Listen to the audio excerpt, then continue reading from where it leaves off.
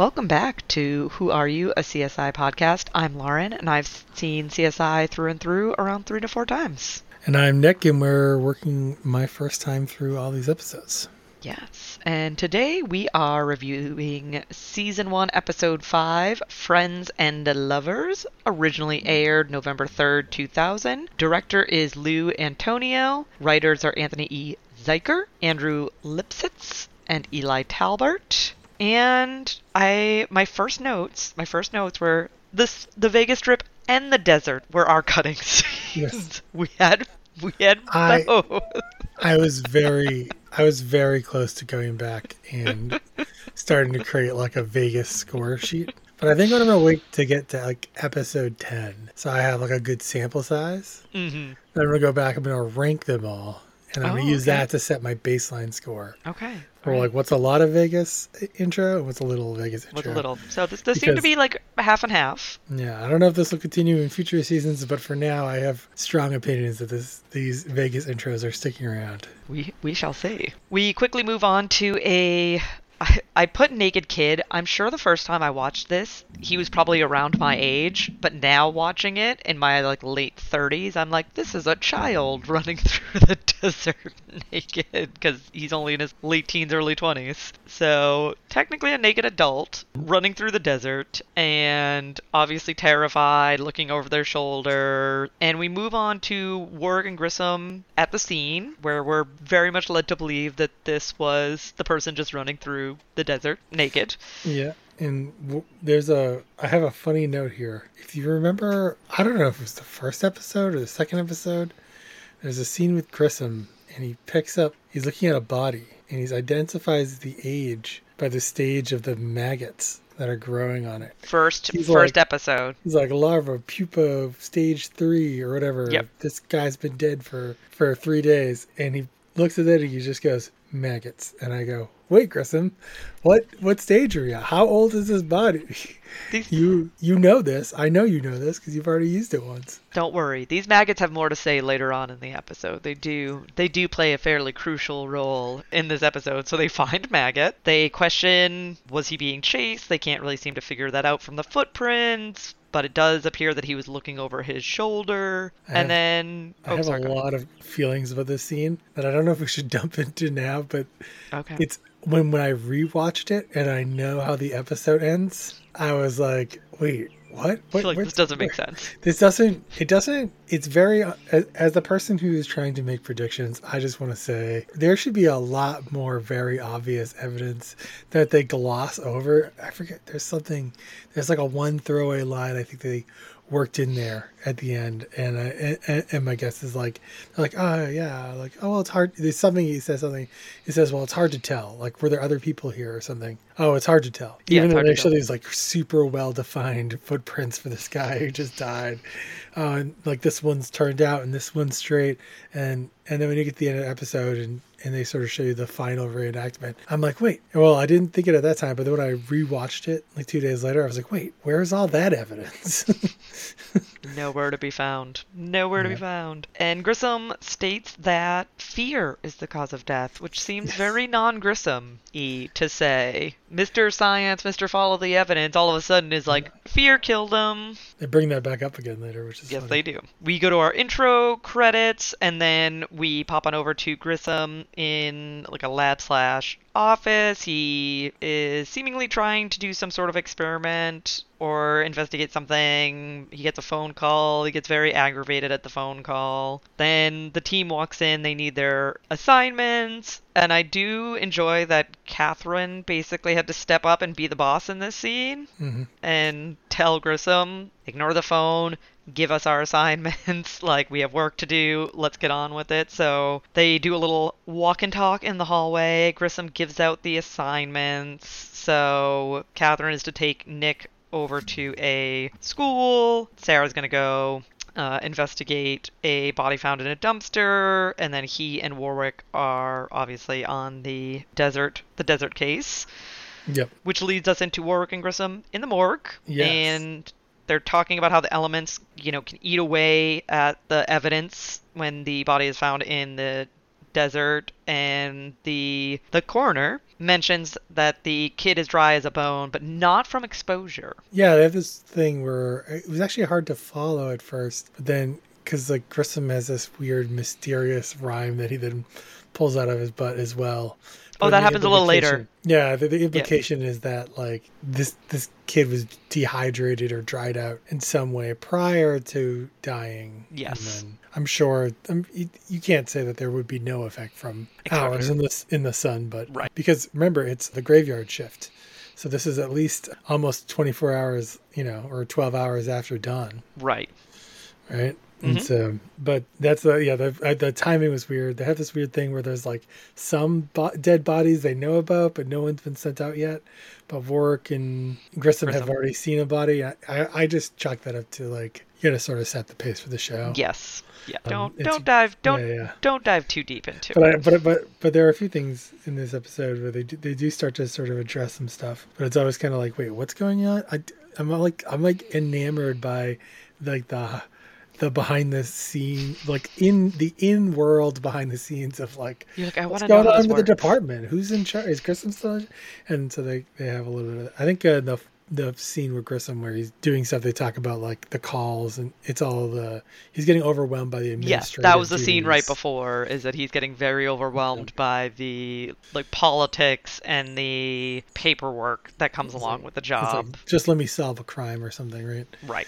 And so like it's good that they brought that up because like as a new watcher of this series, I was like, what? I don't really understand what happened with that. They didn't really address it, so that's good. Yeah, but so they're in the morgue, Hmm. and well, I'll let you go because I'm not entirely sure, but there's something that is a conversation that happens in the morgue that I have a pretty big comment on.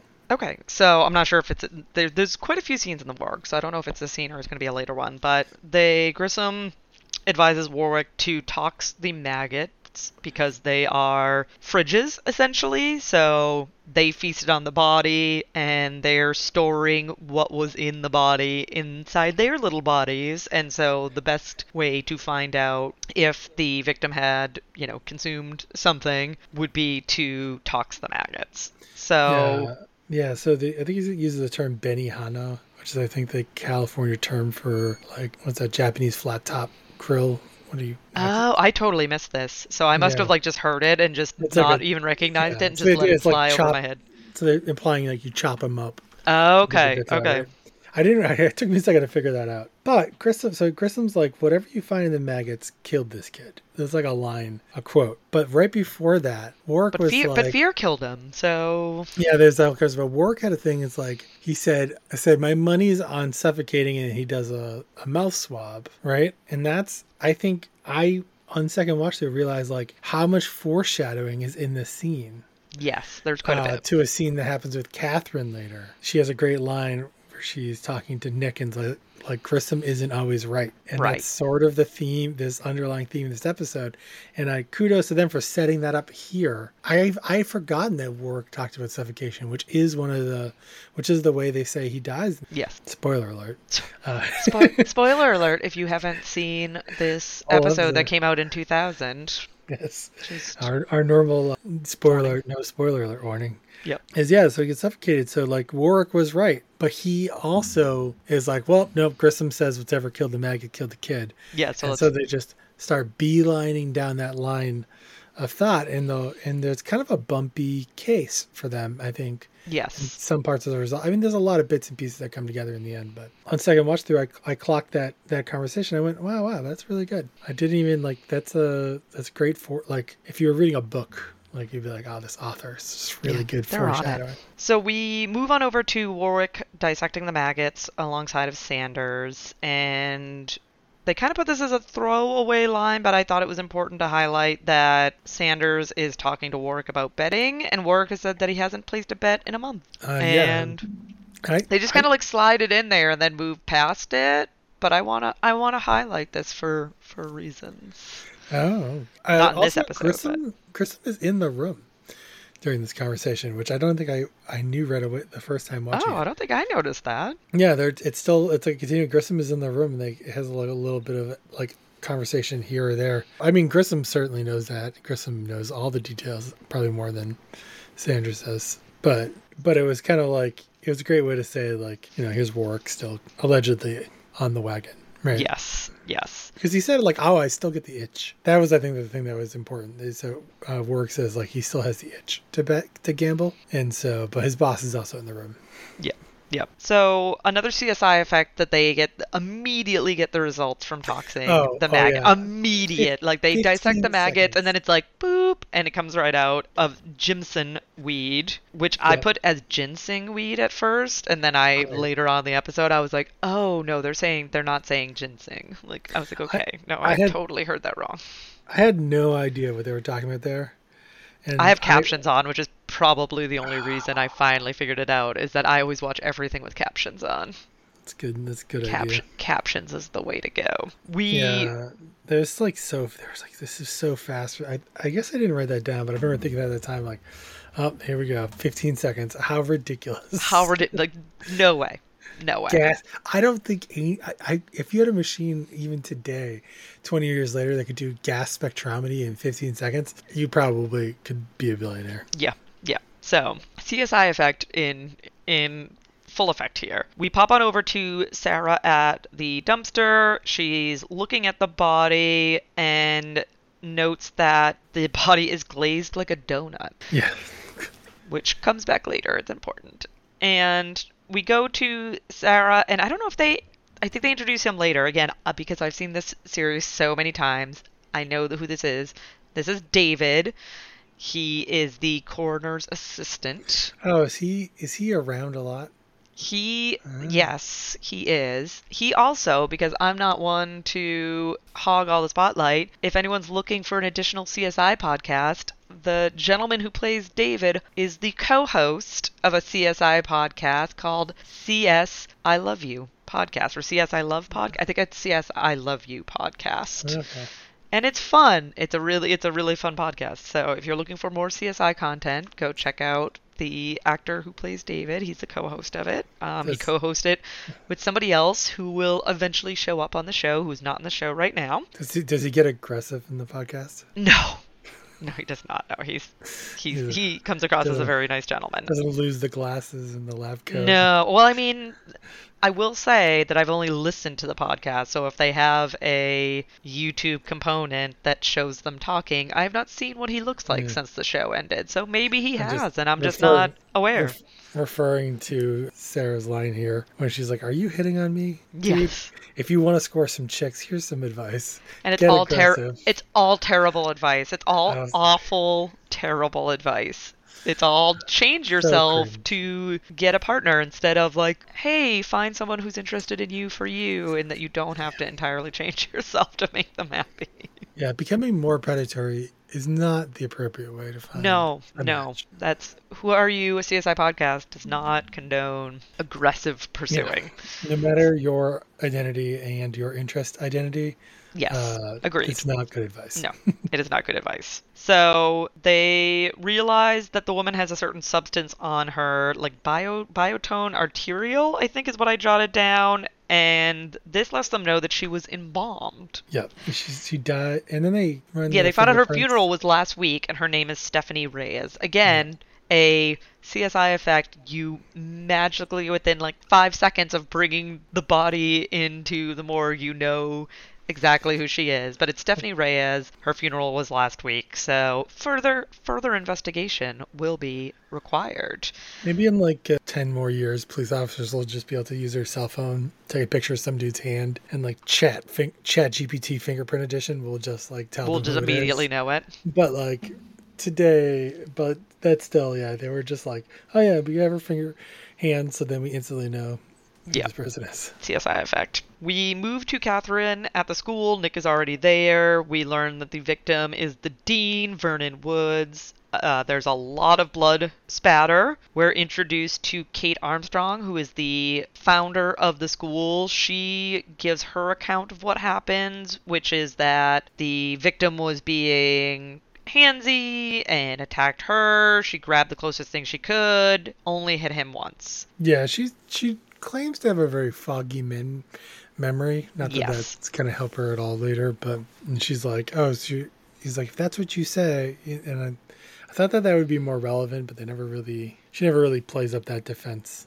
No. later on. No. You do see, like, it's all kind of like happening at once, but you do see like the body Yes. in the scene. Mhm. And after you've watched the episode and the second time through, again, I was like, wait, what? Because like it's not actually staged the way that you would expect the scene to be staged. So maybe not enough coordination between the props department and the writers on It's this possible. episode. But I'll save that. But remember that this fact for later is that you can actually see him lying on the ground, and you see blood splatter all over the room. All over the place. Yep. Catherine lets Kate know that she definitely hit him more than once. And later on, when Nick and Catherine are talking, Catherine says that Kate is heavy on the BS. But Catherine seems amped. She thinks that they drew the best case. She's looking forward to this and tells Nick to string it, which we learn pretty soon afterwards what that means. But that's a little montage for a little bit later. We have Jim Brass talking to Bobby, who is our Spot the guest star Yes, of the week. this is a very big spot the guest star. Very big. I think this is definitely. I would say this is our biggest Spot the guest star to date. I will say that I spent way too long in this episode being like, "Oh my god, who is that? Like, yeah, how do I know why him? why is this person so familiar?"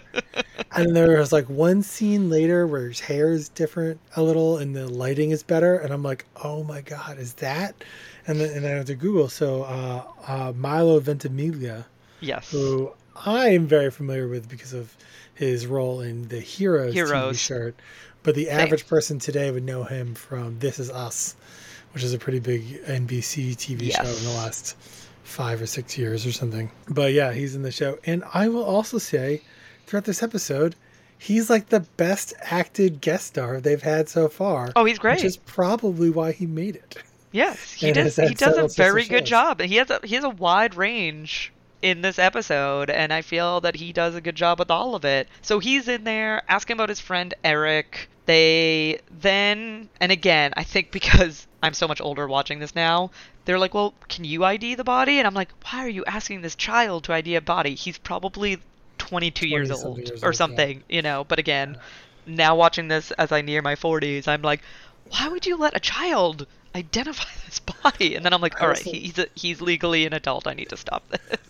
One of the hallmarks of this show is the CSI people are often doing the job of the detectives. Oh, yes. And it's just like... Because being in the lab all the time, not that interesting of a show. But I'm thinking, like, this kid shows up. He wants to file a missing person report. Yes. And somehow somebody knows to send him to the CSI people who know that this could be the person. Because they hadn't ID'd the body at all. No. They had no idea who it was. And so it's just like random kid shows up with a missing friend. Oh, you've got a John Doe. Let's just send him down to the CSI guys and let them figure it out. And so it was like, it was a good example of that. But yeah, they're like, oh, I actually thought it was kind of abrupt too, right? I just think they're not good at asking people, like their tact, their bedside mannerisms basically are not great in this show. No. So they bring Bobby in. He IDs Eric. He cries. So we get a first look at his emotional range in this episode. Warwick then brings in the tox results and lets Grissom know that they found Jimson weed in the maggots. We then go to our montage, which I'm curious to find out if you enjoyed this montage as much as the last episode's montage, where Nick is just stringing this whole scene up, and we're getting some close-ups of Nick, and we're getting him Mission Impossible-ing over the string as he's putting new string up. Yeah, he has all these different color-coded strings, and they didn't really explain how the string went, but I don't know if I enjoyed it as much as it didn't have the great soundtrack that the last one had. That's true. However, I did write in my notes that this is a real classic forensics. Like, I don't know. This feels like... I've had a lot of, like, technical forensics, right? What is the $1 million needle, or they had like the 15-second gas spectrometry. Yes. You know, they even had like the weird stuff that Grissom buys off eBay. But this is like everybody's seen this, and like an older show or something, right? Blood spatter, strings, figure out the source. I thought it was great. A great time to bring it in. Really good job. And actually, does this show predate Dexter? Yes, I think it does. I believe this episode, because it's really the first season, so I think it does. I believe it does. But So Catherine comes in. They're talking about the insights that they gathered from the stringing.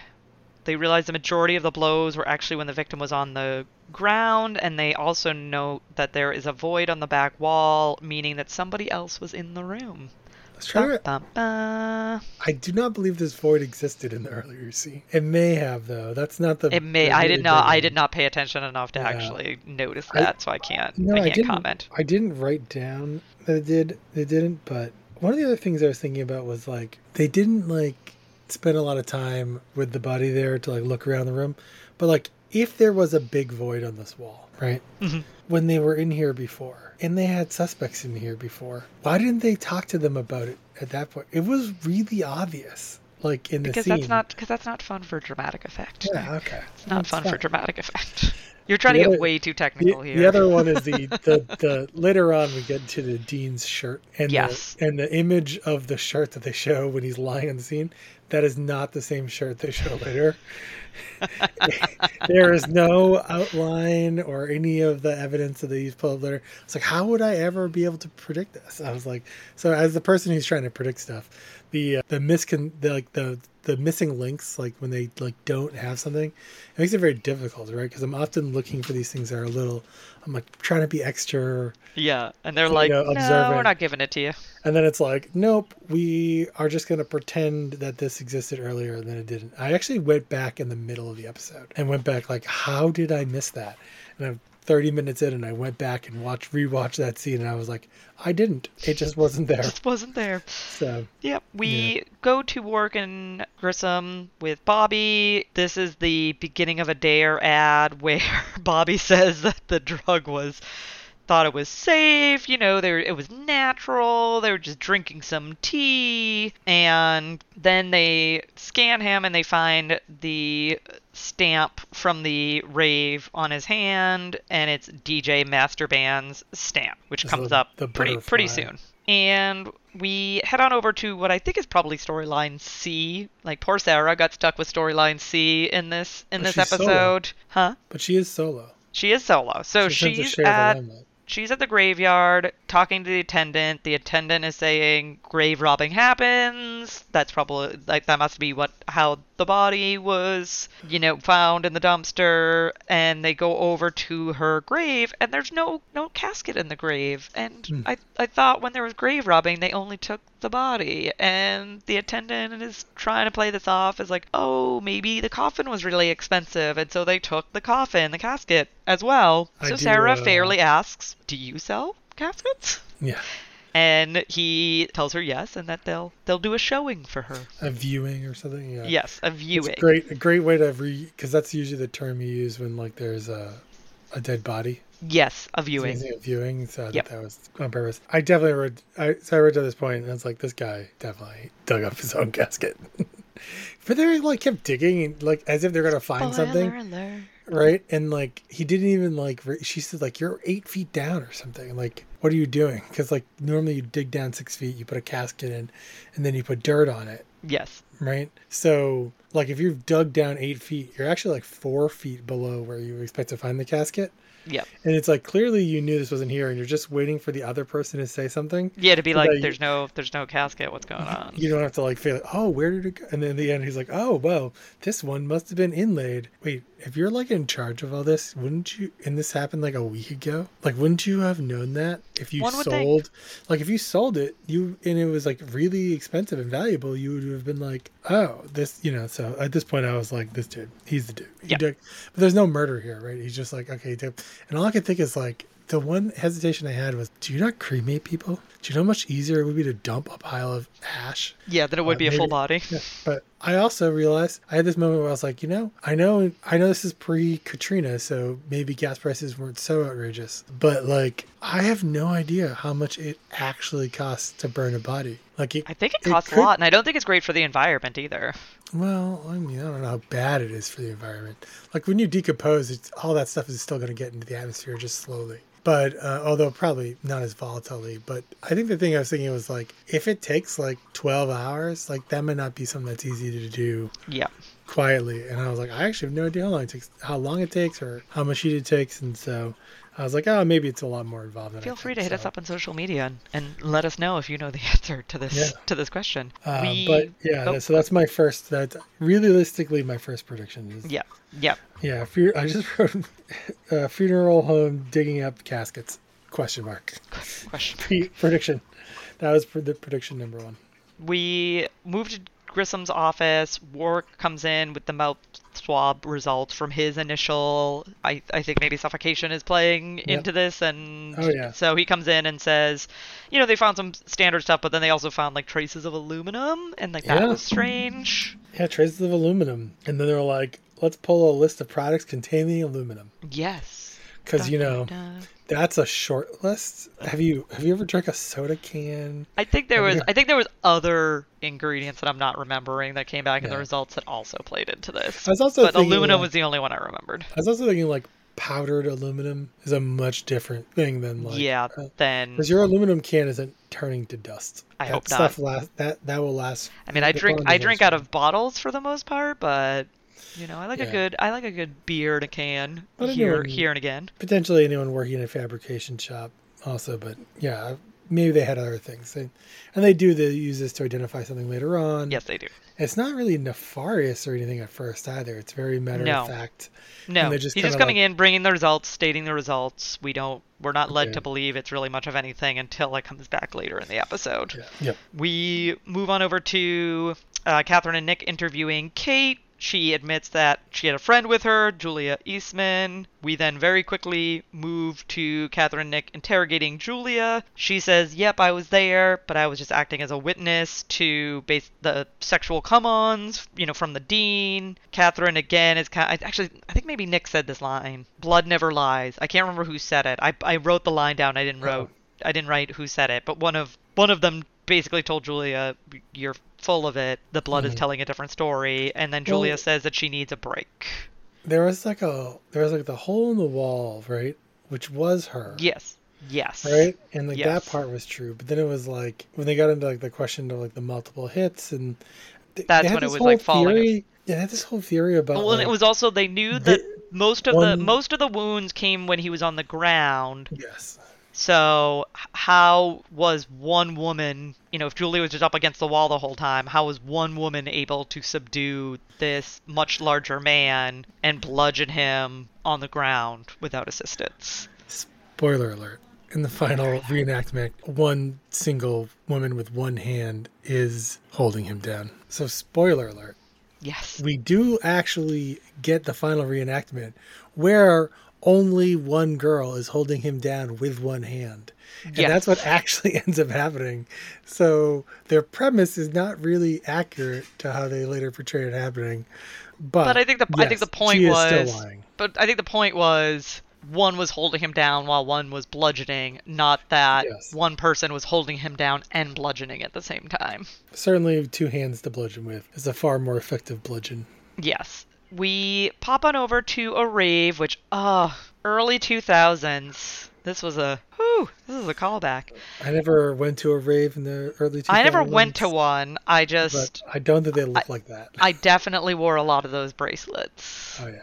I was like, oh yeah, I definitely had some of those bracelets back in the day. And I had to make a note where I just find it hilarious that Grissom does all this studying. He seems... he's doing genius level crossword puzzles. He doesn't know what E is. He doesn't understand the effects of ecstasy. Doesn't totally foreign to him. No, and I'm not saying you have to take the drug to know it. I've never taken ecstasy in my life. I know the effects of ecstasy on other people. Yeah, well, he's standing for the audience. He is. So and comic relief, right? Because yes, it is such good chuckle worthy. Grissom could not care less that a cute young girl is like telling him that they love it. He's like, yes. And he's please like, get out of my way. Yeah, he's like, I'm trying to do a job here, ma'am, please. Don't talk to me. Don't talk to me. So Bobby spots the dealer. They kind of rush over because Bobby immediately starts attacking him. He's like ready to like charge in. Yep, he goes charging in, and the dealer seems fairly unfazed, and the thought process is that, if you're gonna break the law, know the law. He knows the law. He's not worried about them really gonna have anything serious on him. This dealer is quite the character. He is quite the character. This is like built for the Dare program. How like terrible they make this guy. Not that I'm saying drug dealers are good. Well, I'm not here to pass moral judgment on drug dealers. Let's just say that. And so we go to Grissom investigating the dealer's car. He finds what we are led to believe are Jimson seeds. I keep wanting to pronounce that wrong. Jimson seeds. And Grissom tells Mr. Drug Dealer that they're going to get him for murder. Yeah, so they're going to get you for murder again. He gets really Mr. Follow the Evidence is really jumping ahead. I wrote down in my notes, what happened to even keel and don't let the personal stuff into the job? Because I actually don't know. He just had a serious conversation with Catherine about this. Yep, and I wrote Psycho Grissom. And also, someone just died in the last episode as a result of this.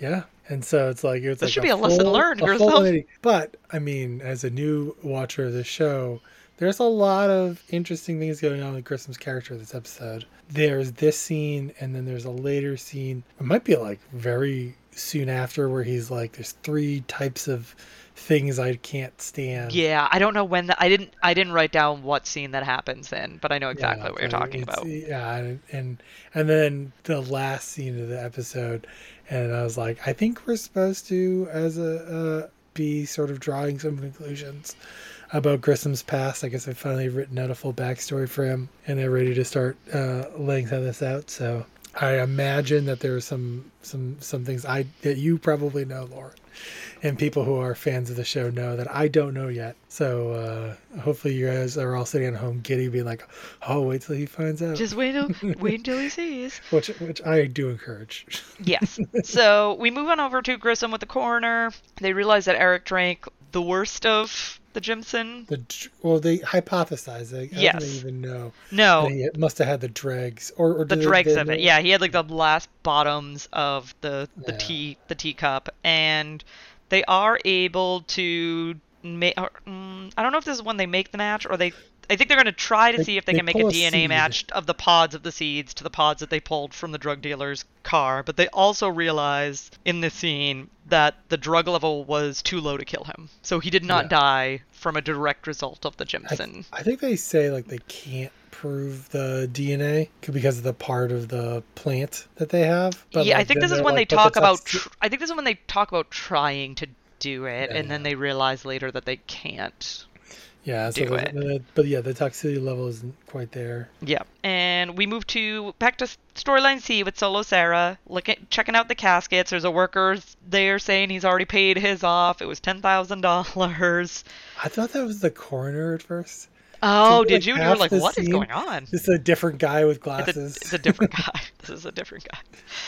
And so Sarah, is saying, well, if you buy one, it's yours, right? And the worker's kind of giving her a side eye, and obviously it's a one use one time use sort of purchase. And Sarah she's looking in one of the caskets, she gets a lint roller, and then she pulls it up and she's like, then what are all these people doing in there? So I do viewing the casket, Sarah. Like if my hair falls out of my head, like if I look over a casket, my hair can very easily fall out of my head.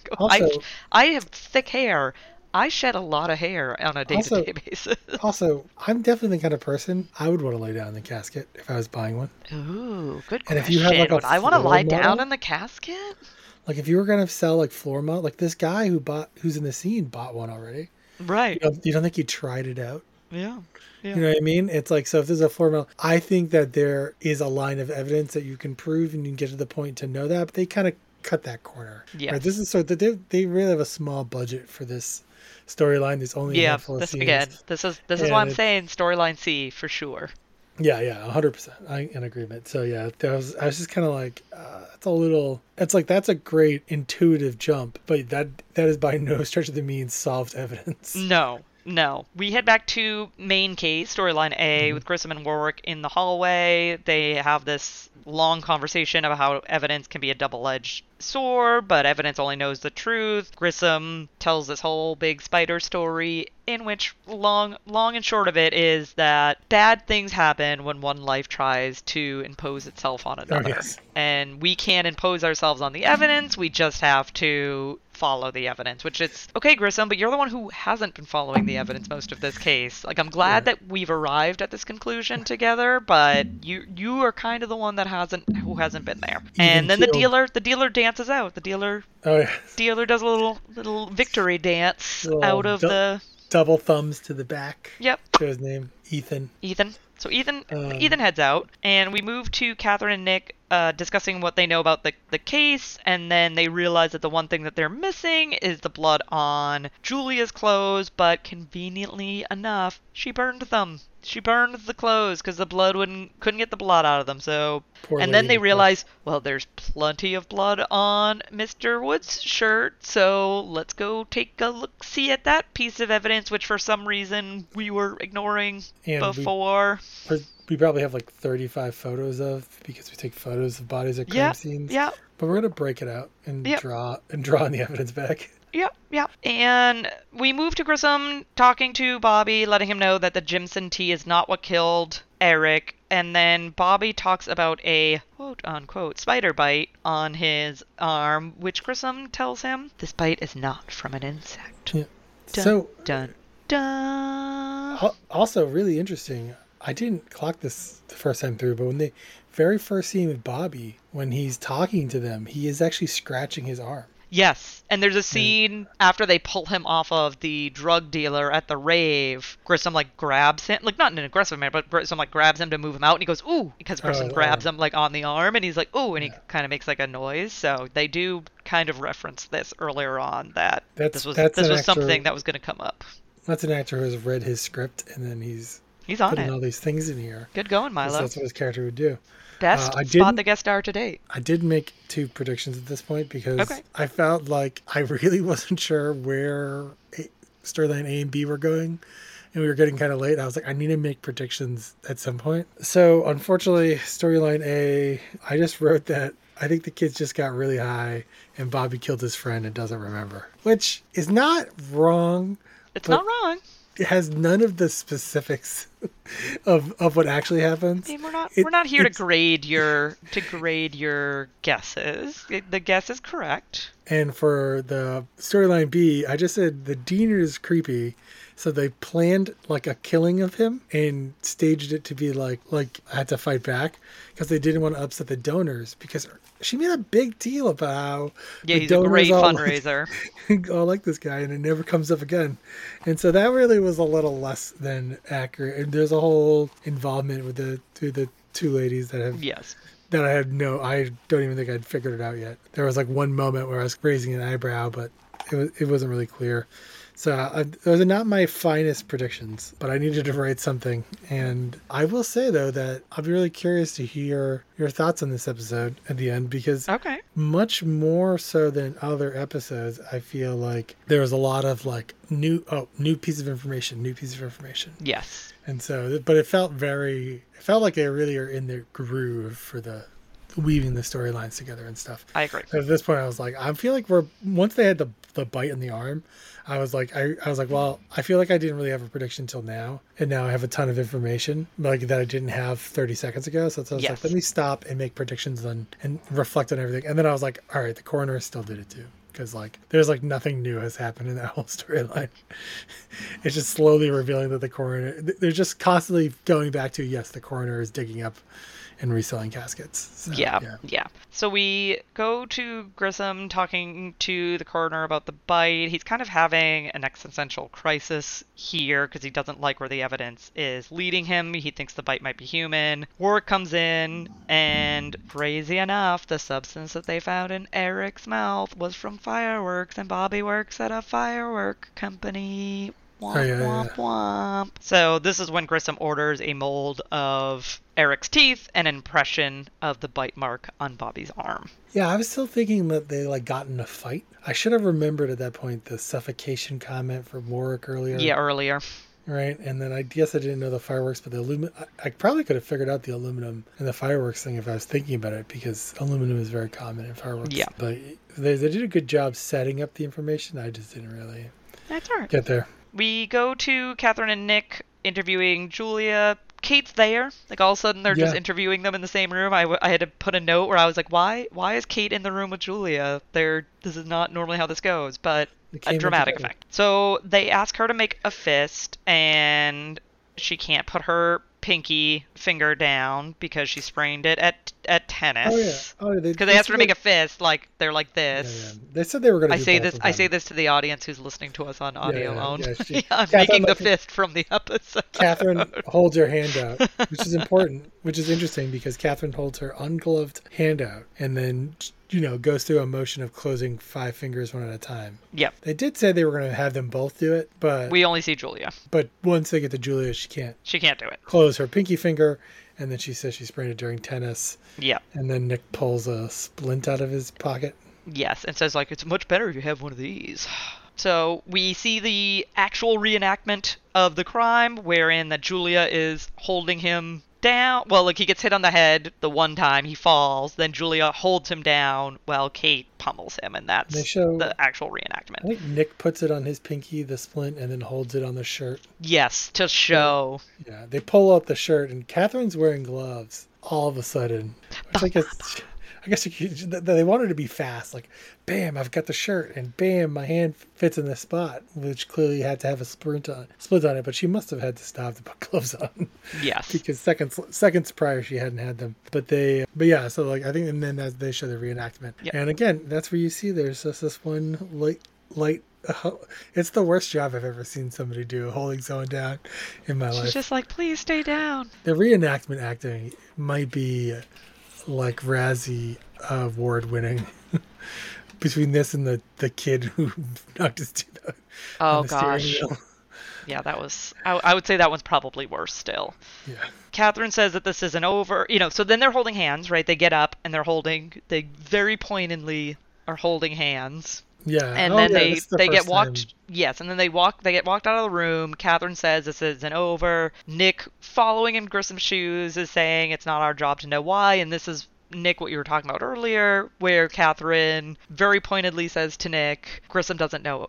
Grissom isn't always right. Yeah, which not only is it like, did we have this foreshadowed a little bit, right? But like now she's saying it, and I think we're about to pop into the scene, right, where they kind of start solving storyline A. We have a very quick interlude into storyline C. Yeah, but we're getting very close to it. But like, you know what I mean? Like, they're setting up, like, you're supposed to be thinking about that. Like, Grissom isn't always right. That's right. Grissom thought it was this thing.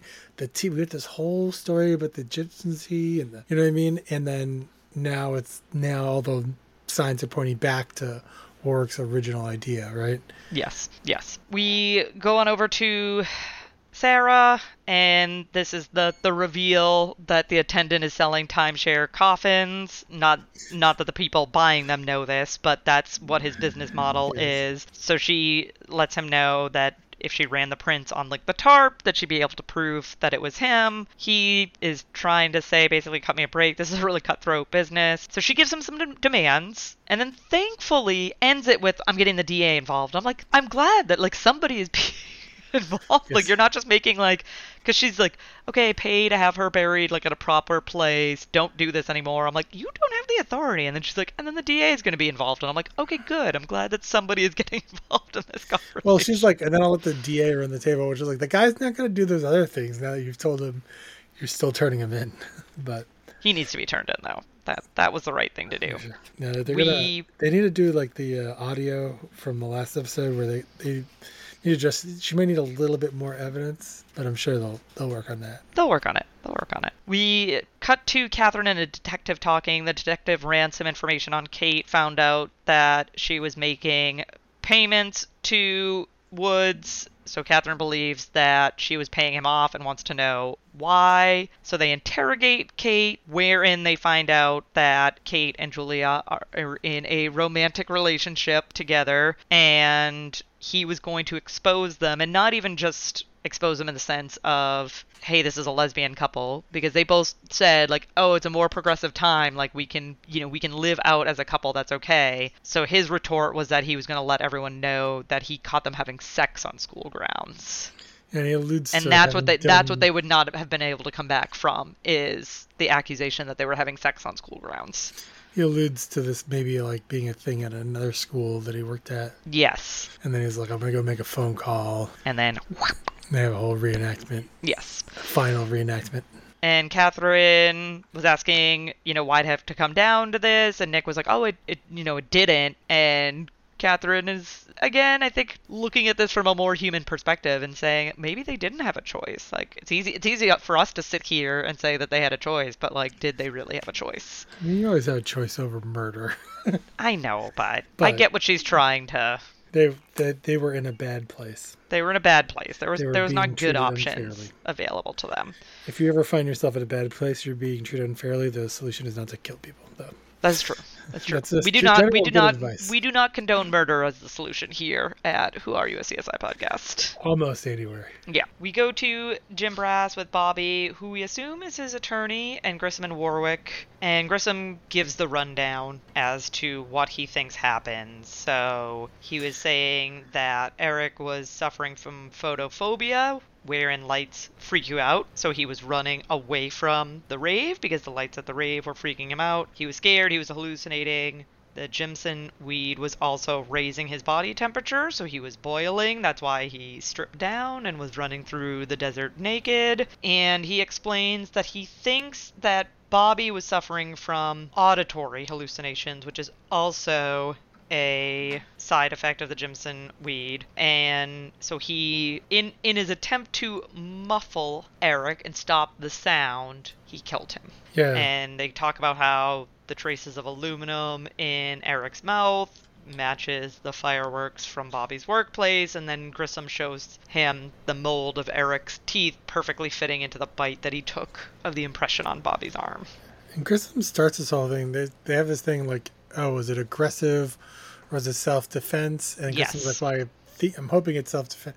And then he just like takes off with this like, oh, your friend, he must have been suffering this side effect, and you must have been suffering this side effect. And then this one thing must have happened, which is like a lot of jumps and leaps. Yes. I think the lawyer pipes up at one point and says like, we'll be pleading diminished capacity, but I was like, I would be negotiating for a plea deal at this point, because first off, he doesn't even know. He has zero recall. But also, it would be very difficult to convince a bunch of random people on a jury that everything that Grissom said happened. Yeah, exactly, right? The way he said it happened. Yeah, when they're like, apparently there weren't even another set of footprints at the scene, because to flash back to the first scene, they didn't find any. They couldn't identify anyone else. And so they can't even, those guys could have had a fight at any point during the night. Yes. Nobody remembers, there were no eyewitnesses. And that guy could have just been running himself to death in the desert, irrespective of any suffocation. They never even really identified, like, oh, he suffocated to death earlier in the episode. So it's not like they have evidence that that's how he died. He just sort of dropped dead. Yes. Yeah, they couldn't tell his cause of death at the beginning. Yeah. And speaking of the pleading diminished capacity, Bobby says that it doesn't matter to him because at the end of the day he killed his best friend. So he doesn't care what happens to him because at the end of the day he killed his best friend. And he's got a few stages of grief to go through. Whether in time he will care what happens to him. Yeah. And his lawyer will figure their stuff out. Good news is, since he doesn't remember anything, he can't admit to anything. So he hasn't. That's true. He hasn't admitted to committing any crimes, as far as he knows. He hasn't. He's just taking their words for them. So yeah, we never, well, I assume we'll ever find out what happens to Bobby, other than the fact that he goes on to become a superhero. And yes. And then grows old with Mandy Moore, and there's worse people to grow old with. And we move to Warwick and Grissom outside with the return of the perp walk. Yes, I didn't know. The return of the perp walk. It was the most dour and sour Yes. perp walk Yeah, it wasn't in it the whole wasn't it series. wasn't an emboldening one. It was a, oh man, this really sucks. Perp walk. Yep, yeah, I know. And Grissom This says is that he is going quote unquote away, which means to ride roller coasters. yeah, I wrote how many times is roller coasters going to appear in the show? Because this seemed like a really big deal. Like we're supposed to think this is a pretty big deal, and he like I couldn't tell if it was just very not crowded, or the $20 he gave the ride attendant was supposed to be a bribe to let him ride alone, or I think it's supposed to be a bribe to let him ride alone. I think that it was probably like 4 o'clock in the morning or something. Although it was just daytime a second ago, but whatever. In Vegas, the city never sleeps. He finds a quiet time and Yes. is able to get a solo ride. He's like crying through the whole roller coaster ride. Again, this is me believing there's going to be I don't know. In my brain right now, I'm like, does Grissom have a brother? Like, was there like some trauma at home? Is like, was dad beating his mom? That's why Nick is man, diving deep. man who hit women was one of his three things. And then like obviously his brother overdosed on drugs because that was one thing. So we'll have to see if any of those predictions We'll find out. come true. Find out. I don't know, in 1 season, 2 seasons, 5 seasons, who knows how long it could take. Yeah, it could. I mean, Hopefully not 20. there's 16 seasons for us to go through. So I mean, technically 15, and then the 16th season is like one long episode. But How many seasons until the first character leaves the show? Major character. it's pretty late. Yeah, It's like yeah. it's not until like the 7th or 8th season. That's a good run. Yeah, yeah, Yeah, we got a long way to get there. I look Yeah, forward we to making that episode of the podcast. yeah, yeah. All right, so that is the end of the episode. Nick, what are your thoughts on this episode? I started talking about this earlier, but I feel like the pacing of this episode is it felt very like well executed, right? They had these different storylines. Storyline C it was kind of a weird storyline. I didn't really like it. I didn't It's like a throwaway. It's a throwaway. Yeah. It's like we're gonna have this, and if we need filler time, we have filler time. If we'll cut scenes from this story, just to make it fit 22.5 minutes or 44 minutes or whatever, how long these were. I guess they're hour-long shows, right? They were that Yeah, 1 so hour the time slots. runtime is like 46, 47 minutes. Yeah, and so that was fine. But yeah, no, I liked the episode. It was very different, I feel like, than a lot of the other episodes, but it feels like it's getting to the normal thing. I think I liked Nick and Catherine's storyline a lot more. The main storyline, I really was more peeved about how it ended. It just sort of like they just kind of like jumped to the end of the it was like a whole like, oh, here's a bunch of new information and this is and we're just gonna say this happened. We don't really have any new evidence, or like we're not gonna like follow it up with any more evidence. I feel like the Nick and Catherine storyline, like that felt like they really like were like constantly driving at the better truth, and like that felt like that was really good. But I mean, I still enjoyed all the storylines. Poor Ethan the drug dealer though, he got detained for a few hours, And then what else? but no mandatory sentencing or No. mandatory no sentence. I didn't quite follow that for first time Schedule 1 drug offenders, which was surprising. Yes, yes. So, my thoughts on the episode. This is actually probably my favorite episode to date. Yeah. Of what we've watched, this is probably my favorite episode. I feel there's a lot of back and forth. I like the multiple. I mean, again, they just basically ignored Sarah's storyline for the most part. But I like that there was 3 storylines, Yep. even though Sarah's didn't get really the attention it probably deserved. Our definitely best spot the guest star cameo to date. We'll have plenty coming up, but a solid one. So yeah, no, I think I really like this episode, and I think it continues to stand up as we go through further episodes. So I wrote down, I think this is the format that Lauren will like, Yes. because I was thinking when I was this episode, like there is something about this. They just figured something out. Like it's hard to say what it is, and then now it's like, okay, polish everything else off, and you have a great TV show. Yes. Right, and it's like they're coming in. Also, the characters are building, right? The relations yeah. are building. People are settling in. Yep. I was thinking like a lot of TV shows that have like 13 episodes in their first season. A lot of times you tend to just like say, well, the whole first season you just kind of have to sit through most of it, and then it just gets better and better. Their show has a lot of episodes left in the first season. Yes. I feel like by the time they get to the end of the first season is gonna be really good. So We shall see. I look forward to that. Well, our next stop in this season is season 1, episode 6, titled Who Are You? So we will be reviewing that next week. Wait, is that what this it's titled, podcast is named after? No, it's named after the intro song. Who are you? Oh, is that what this podcast is named after? Yeah. I didn't even know that. Yes. Well, Nick is learning stuff along with you viewers. I believe when we talked about the song, I don't even know if we pulled it up, but I remember saying, like, I know this is a Who song because they played at the Super Bowl, and that was it. Yes, that was your only frame of reference. I was not. I didn't have my phone out on the top of my desk at that time, so I didn't identify the song for me. Yeah, no. I did watch the credits and then like play the game of like what episode is each one of these scenes from. They are basically all from like the first 3 episodes. I think there was like maybe one thing from the last episode in it, maybe. Okay. And I was like, I wonder if they like sub in 1 or 2 shots every time. We'll have to, when we're like 20 episodes in, I'm gonna have to try to remember doing another retrospective. Yeah, and see if the intro evolves as the season goes on. There was a scene from the helicopter. They got out of the helicopter.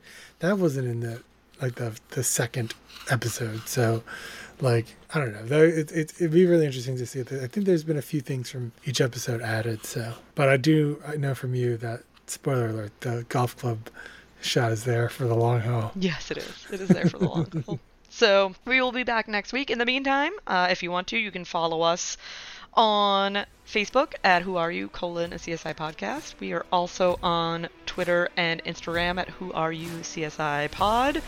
Or you can send us an email at whoareyoucsipod@gmail.com. But otherwise, we will talk to you next week.